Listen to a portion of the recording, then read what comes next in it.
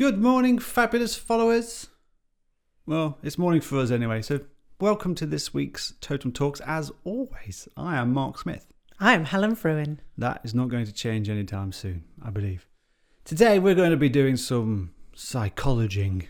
Ooh. I think that's a word. No, it's not a word, is it? We're going to make up that word. That's good. I love that word. Let's psychologing. Let's psychologing. So one thing that we do come across quite often in our work is the sciencey bit of psychology, which sometimes is robust and sometimes it is not. One of the biggest things that has changed in our industry in the last decade or so is neuroscience and the importance of neuroscience and the reliability with which it's starting to produce some interesting stuff. So that's all about MRI scans and all of those different things where we're actually able to get some objective and measurable readings in terms of how the brain is performing under different conditions, which is very exciting.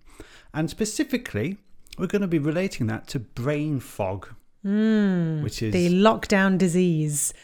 We might think of the past year and a bit of COVID being the main disease, but brain fog is perhaps even more prolific. It is more prolific, I think. So for context, I think, and I think most of our followers are happy with me sharing this. I often struggle with my mental health, and I've always been very candid about that.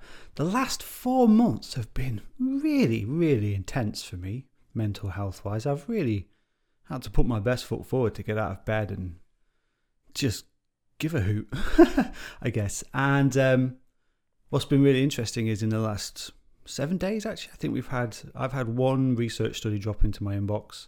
The Guardian have just also The Guardian released. have just done some publishing as well. And they are making some causal links, I believe is the term, to why a lot of people are struggling with anxiety. A lot of people are struggling with memory issues at the moment. So we thought we'd just have a quick overview of that, what it might mean for you personally, what it will almost certainly mean for you in the workplace as you go back to work, and potentially in an office place as well.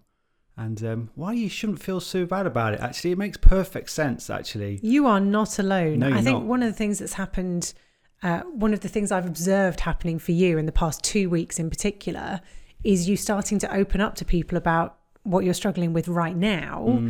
And people who earlier on in the conversation are going, oh, I'm fine, everything's fine. And then as soon as you say, I'm really struggling with XYZ, oh yeah, me too, is the response. Yeah. Now that was specifically about finding socializing tiring. And as you say, for listeners who are aware of the struggles you've had with your mental health in the past, you're also very open about being an introvert and not so much of a socialite. For anybody who has any indication of who I am as a person, it may come as a bit more of a shock to you to hear that I am struggling with socializing. I find the relaxation of lockdown saying, go hang out with your friends in a garden. I've got about half an hour. And then I want to say, now can I go home and hide in a corner? That is outrageous. Outrageous. And so if you're feeling that way, you're not alone. It is a big change for us to now be socializing with people outside of our own household. And that's going to be tiring. And if you are starting to go back to an office, if you are worried about going back to an office, that's natural. It's going to be tiring. It's going to be possibly even a different cause of anxiety because you're worried about COVID, you're worried about social etiquette, you're worried about feeling tired hanging out with other people. That's perfectly natural. Yeah. So what is it that neuroscience or neuroscientists are suggesting is the cause? I mean, the Guardian article talked about the hippocampus, but... So that's more about brain fog. I've mentioned there about anxiety of socializing, which I guess is a different line of inquiry. If we talk about the brain fog piece, that is specifically about people struggling with cognitive tasks. So if you find it difficult to focus, you're finding it difficult to get your work done, and memory issues, when you walk into a room and you go, I don't know why I've walked into this room. Or you find yourself talking about something that happened last week and someone's like, no, that was last month. No, surely it was last week. No, it was Tuesday. No, that kind of conversation is happening more and more because our brains are not getting the daily or even hourly stimulation that they're used to. And need, frankly. Right. Frankly, they need it. Yeah.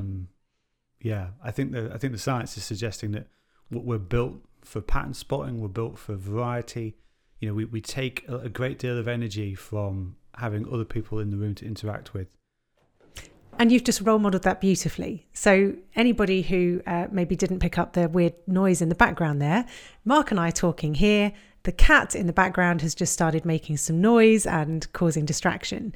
That immediately, we're having a conversation, but your attention immediately pulls to the thing that's different, the thing that's interesting. Imagine if you're on a Zoom call and you see a little kid walk in or a dog walk past, your mind is, oh, that's different. Oh, that looks interesting.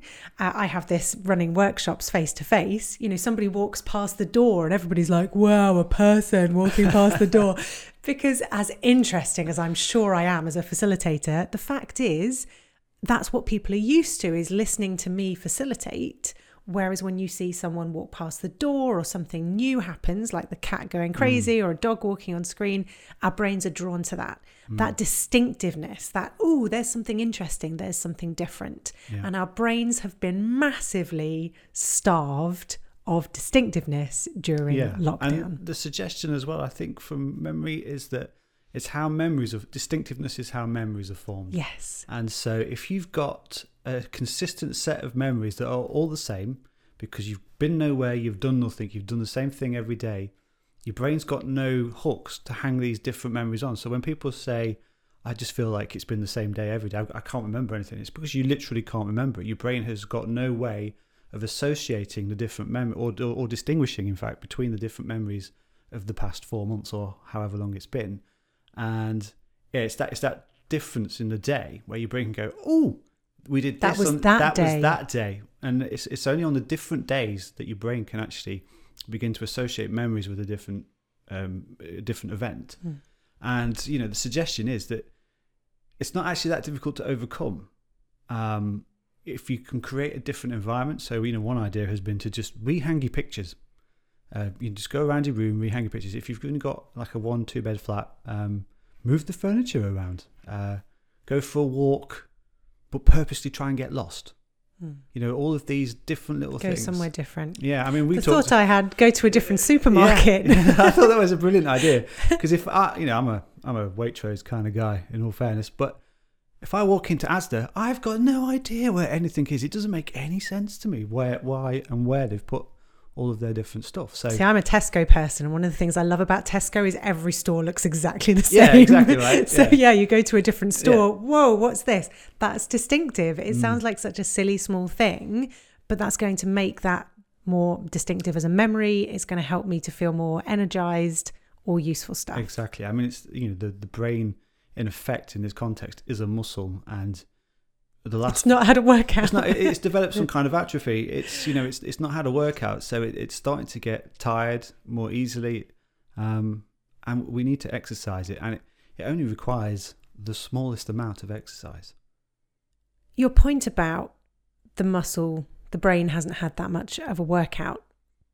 I can imagine some listeners thinking, well, I don't feel that way. I feel like I've had too much of a workout because I'm absolutely drained. And that's, I guess, the confusion with brain fog, is that it doesn't just feel like kind of laziness or like I haven't got any energy. It feels like I've been pushing so hard to make my home life work, to make my work life work. Most people, as you say, the research paper that we received yesterday is talking about people working longer hours since they've been working from home. We've heard that anecdotally loads over the past few months, but now you've got a research paper of 5,000 people showing that that's the case. Which is a bit naughty on the part of the employer if they're not looking after them. I'm not going to say that out loud. I mean, obviously I just have said that out loud. I think there's a lot more we could have done as employers to safeguard against that. I think. I don't know. I feel like I could get on a horse here.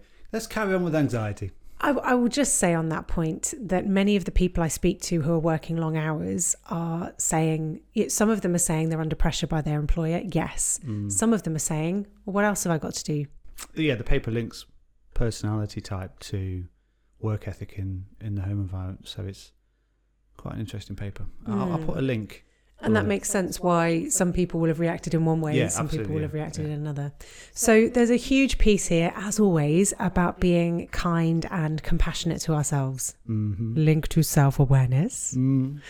Because if I notice how I'm feeling, if I notice the tiredness, the brain fog, the memories don't seem to be really taking hold the way that they used to, if I notice the feeling of overwhelm, if I notice the feeling of anxiety of going back to the office or even socializing, to know that you're not alone, to know that this is something to start working through, and giving yourself permission to work through slowly is going to make a massive difference. And if you're on visuals, if you're watching on YouTube, you will see we are shamelessly plugging Grace Marshall's new book because we love her and we love it. And so that is also a great tool. So Grace Marshall's book is all about struggle, is about working through the challenges that we face and finding the opportunity, finding the truth, the gold in those situations. So we do highly recommend that book as well in this whole journey that we're going through. So what gold have you found in this situation? I found the gold of challenging some of my really unhelpful thinking. So without wanting to make this a really long story, which I have the tendency to do, one of my mental health struggles is about how I spend my free time and almost not respecting the way I spend my free time as much as I respect others. I've kind of got like a hobby envy.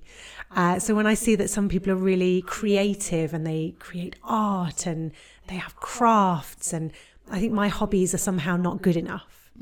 And that's just been a weird little hang up that I've had that I've not really worried about. And it's just sat there for 20, 30 years. During this time of weirdness, I have chosen to explore that and work through that and challenge that. And that means I've now removed that hang up. And now I get to enjoy my free time more because I'm not thinking that I should be doing something better or different or more creative. And so back to the point about self-awareness, when we have time to reflect on how we're feeling and what's going on for us, our tendency is to try and block that out. Because I don't want to look in that dark closet. I don't want to look at all that stuff in there that isn't very nice. But what if we were to take the light, to take the torch into that dark closet and say, what can I learn in here? What can I do with this? And that's what's been the gold for me in this time. Cool. How about for you? I think for me, the gold in this has actually come from my physiotherapist, who, she has children, I do not. And we were talking about her free time, and she said that she has to, when she wants some free time, she has to do something. She has to go and paint, or she has to go and read a book, or it has to be visual to the rest of the family. I am busy. That I am busy doing something that I want to do. She can't just sit there, look at the clouds, drink a cup of coffee. That's an invitation for her family to come and pester her. And I have the same issue, but it's almost like the children are in my head. So you pester yourself. I pester myself. If I'm just sitting there watching TV or watching the clouds float by, I'm very fortunate to have this beautiful picture window where the clouds just float by all day. In theory, I could spend all day there, but I don't allow myself because I feel guilty about the nature of the time that I'm wasting, inverted commas. And so the gold for me in that conversation and through Grace's book has been, like you say, to challenge that and to say, what is good quality time for me? Okay.